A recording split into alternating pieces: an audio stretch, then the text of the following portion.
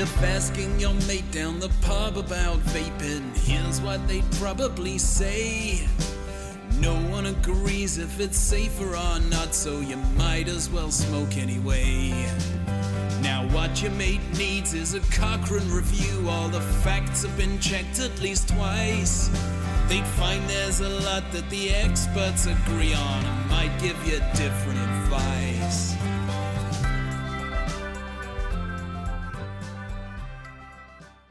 Hi, I'm Nicola Linson. And I'm Jamie Hartman-Boyce. We're both researchers based at the University of Oxford, where we work with the Cochrane Tobacco Addiction Group.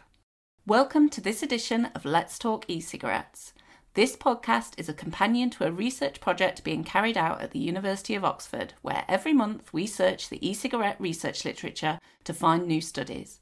We then use these studies to update our Cochrane systematic review of e-cigarettes for smoking cessation. This is called a living systematic review. In each episode, we start by going through the studies we have found that month and then go into more detail about a particular study or topic related to e-cigarettes. This month, we ran our searches on the 1st of July and we found 2 new ongoing studies. In a nutshell, the first of the ongoing studies is led by Professor Eleanor Levins at the University of Kansas Medical Center in the US. It's not clear on the clinical trial record who the study's funded by. The records don't have an obvious place to record this information.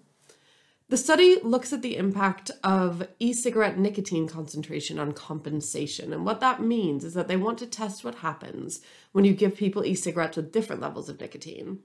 And that includes looking at whether they use the vape more when they have lower doses of nicotine. And that can sometimes be referred to as compensatory puffing, in order to make up for the lower amount of nicotine they're getting with each puff. They're also going to be looking at a range of other outcomes and analyzing whether results differ between a group of white people who smoke and a group of African American people who smoke. Dr. Linson is going to tell you more about our other ongoing study in this month's deep dive. Thanks, Jamie. This month, I had the pleasure of interviewing Assistant Professor Joanna Streck, who is based in the Department of Psychiatry at Massachusetts General Hospital in the US. She chatted to me about her new study, which is looking at the feasibility, acceptability, and preliminary effects of switching from combustible cigarettes to e-cigarettes in individuals in treatment for opioid use disorder. So, first of all, it's really great to talk to you, Joanna. Could you tell us a little bit about yourself and what brought you to studying e-cigarettes? So I went to grad school and got my doctorate in clinical psychology at the University of Vermont. And while I was there, I worked primarily they had a tobacco center on regulatory science, which was studying basically non-cigarette tobacco products. So there I worked on different projects looking at cigarettes with less nicotine in them, and that really sparked my interest in studying e-cigarettes and alternative nicotine delivery systems that can potentially help people reduce their cigarette use. Great. So have you been involved in e-cigarette research before this project that we're going to talk about today? Yes, we did. So a few years ago, I did a pilot study looking at people with substance use disorders and whether their kind of perceptions and risk perceptions of e-cigarettes, whether they think e-cigarettes are tools that can help people quit conventional cigarette smoking. And that data really helped us build the project that we're talking about today. That's a bigger study and trial. Amazing. Okay, so what is your role in this study now that you're currently working on investing e-cigarettes in people specifically with opioid use disorder? Yes, exactly. So I'm the principal investigator of that study, which means that I basically oversee and lead that study, and it's actually a mentored career development grant. So it's meant to help people who are more junior or new to research launch into an independent career. Oh, amazing. That sounds great. And can you tell us a bit about how that study has been designed and what it actually sets out to look at and where you're at with it, I suppose, at the moment? Yes, I can. So essentially this study started July 1st. So it's in the very, very early stages. So we are recruiting adults with opioid use disorder, which is a substance use disorder, who smoke cigarettes. And we're looking at or recruiting specifically people who are receiving treatment for their opioid use disorder and generally stable in their treatment. And then we are asking people to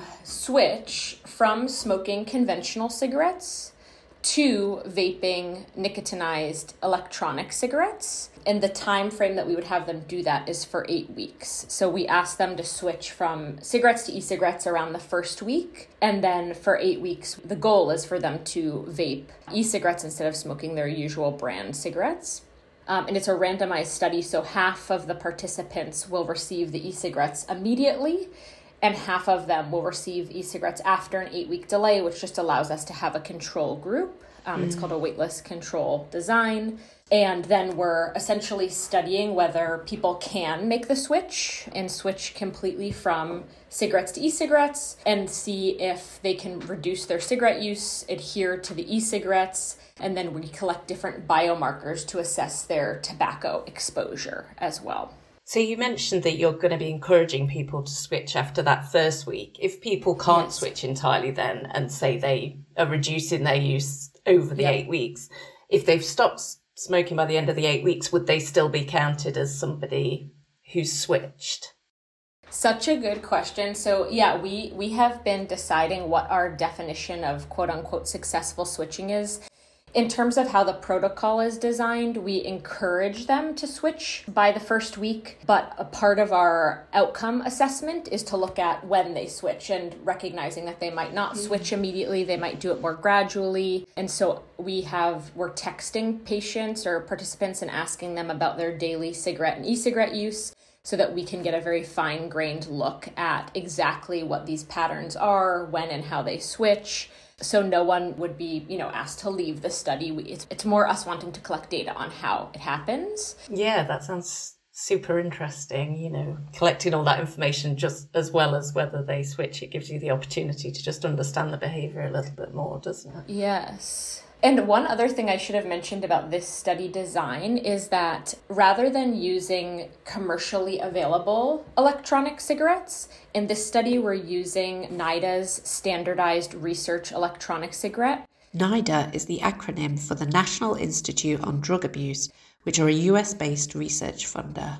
So the company Enjoy produces a PodMod e-cigarette device that NIDA, which is part of the National Institute of Health, makes available to researchers, in part because the constituents of the product are more well characterized and it's considered to be kind of more controlled and safe for a research setting. So it's different than in other studies we've purchased e-cigarettes, from commercially available e-cigarettes, So yeah, that's interesting and very different, I suppose, to if you're studying people who go out and source their e-cigarettes themselves, where you don't know where they'll be coming from. Exactly, yeah. So, as we've already mentioned, your study's being carried out in this specific population of people who are in treatment for opioid use disorder. Why is it that you decided that this was a particularly relevant population for this kind of e-cigarette research? Yeah, so for some context, so people with opioid use disorder who are in treatment for their opioid use disorder luckily are much less likely to die of their opioid use. They're typically receiving a life-saving medication like methadone or Suboxone, but they're very highly likely to continue to die from their tobacco use.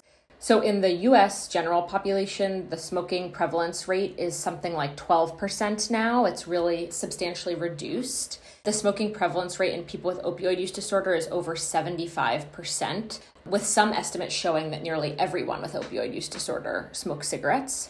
And they really struggle to quit with existing tools like the patch, lozenge, etc. And part of that is because they have unique risk factors or vulnerabilities to tobacco use. So there are pharmacological interactions between opioids and nicotine, where taking your opioid agonist dose can actually enhance your craving for nicotine, make you want to smoke more. They also really struggle to adhere to smoking cessation medication and counseling. So it's really a group that is in need of more novel smoking cessation tools to help them quit, given we don't see that existing methods really help them. So we were really excited, given the research that's available showing that e-cigarettes can be helpful for adults in the general population to quit smoking. we thought it was important to test that in this very vulnerable population who really struggles to quit. Again, really interesting. So you mentioned actually at the beginning that you did do some research kind of leading up to doing this study. Could you just give us a quick summary of that for us? Yes, yeah, absolutely. So we did a small survey study. It was a quantitative survey, so participants filled out a questionnaire. And then we did a qualitative interview where we asked more unstructured, open-ended questions about e-cigarettes. And we essentially asked adults with opioid use disorder who smoke cigarettes what they thought of e-cigarettes, whether they thought they were harmful, how they thought their harms compared to conventional cigarettes, whether they'd be interested in using e-cigarettes to quit or cut down on regular conventional cigarettes, and really tried to gather data on what we call the acceptability of e-cigarettes, like how they like it, whether they expect it will help them quit smoking, etc. And we found that most of our participants with opioid use disorder did say that they thought e-cigarettes could be a really helpful smoking cessation tool, though some people were weary or concerned about the risks of e-cigarettes. And this, I should say, we did this survey shortly after. This was like 3 years ago, around the time when there was more controversy around vaping and lung injury, and there were different bans in our state for vaping devices, which we now know that was attributed to illicitly obtained THC. But at the time, the general public and the state of Massachusetts in the United States were really concerned about e-cigarettes. So I think part of that skewed our data towards people being concerned about their risk as well. Right, yeah, that makes sense.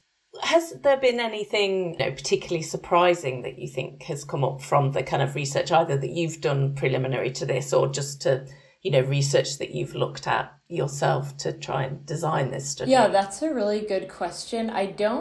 So far, we're very early on in this study, and so far I'm sure there will be many things that I'm surprised about down the road. I will say that the piece I think that was honestly the most challenging was getting the study funded in light of what I just shared, and that there was all this, as you in this podcast I'm sure have covered, a lot of controversy around e-cigarettes, a lot of misconceptions around e-cigarettes, and when we first tried to get this funded, it was in the midst of all of that controversy, at the height or peak of that controversy. So I think that was a challenge that we faced. But so far, there's nothing really I can think of yet that has been surprising about the study. Yeah, that's great. And do you foresee that there might be any particular challenges about undertaking this study? Obviously, you've already mentioned, it's always challenging getting a study funded, and it sounds like you've had particular challenges. But is there anything you've kind of designed things in a certain way because you think it might be a bit trickier? I think the piece that I was saying about how to collect the fine-grained data on cigarette and e-cigarette patterns, and this question of how do people switch? Do they do it immediately? Do they do it gradually? That was something that we were wondering how we could collect such fine-grained data when we only see participants every few weeks. So to address that in our design, we are having our software system basically send daily text messages to participants' phones where we ask about every day's tobacco and e-cigarette use. So that was one challenge that we were anticipating that we hoped would be addressed by basically collecting data every day, even when we don't see the participant. Don't worry if you can't answer this, but I've never done any kind of research in these kind of settings, for example, at opioid treatment centre before. Is there any kind of particular challenges on kind of working within these particular settings? Yeah, I think that, so historically, one kind of systemic challenge has been that a lot of the addiction treatment centers, few of them offer tobacco cessation treatment and few view tobacco cessation treatment as a priority. Historically, it's been viewed that opioid use and treating their opioid use is a much bigger priority. And so that's part of why we selected or planning to select individuals in treatment whose opioid use is stable and they're treated for it.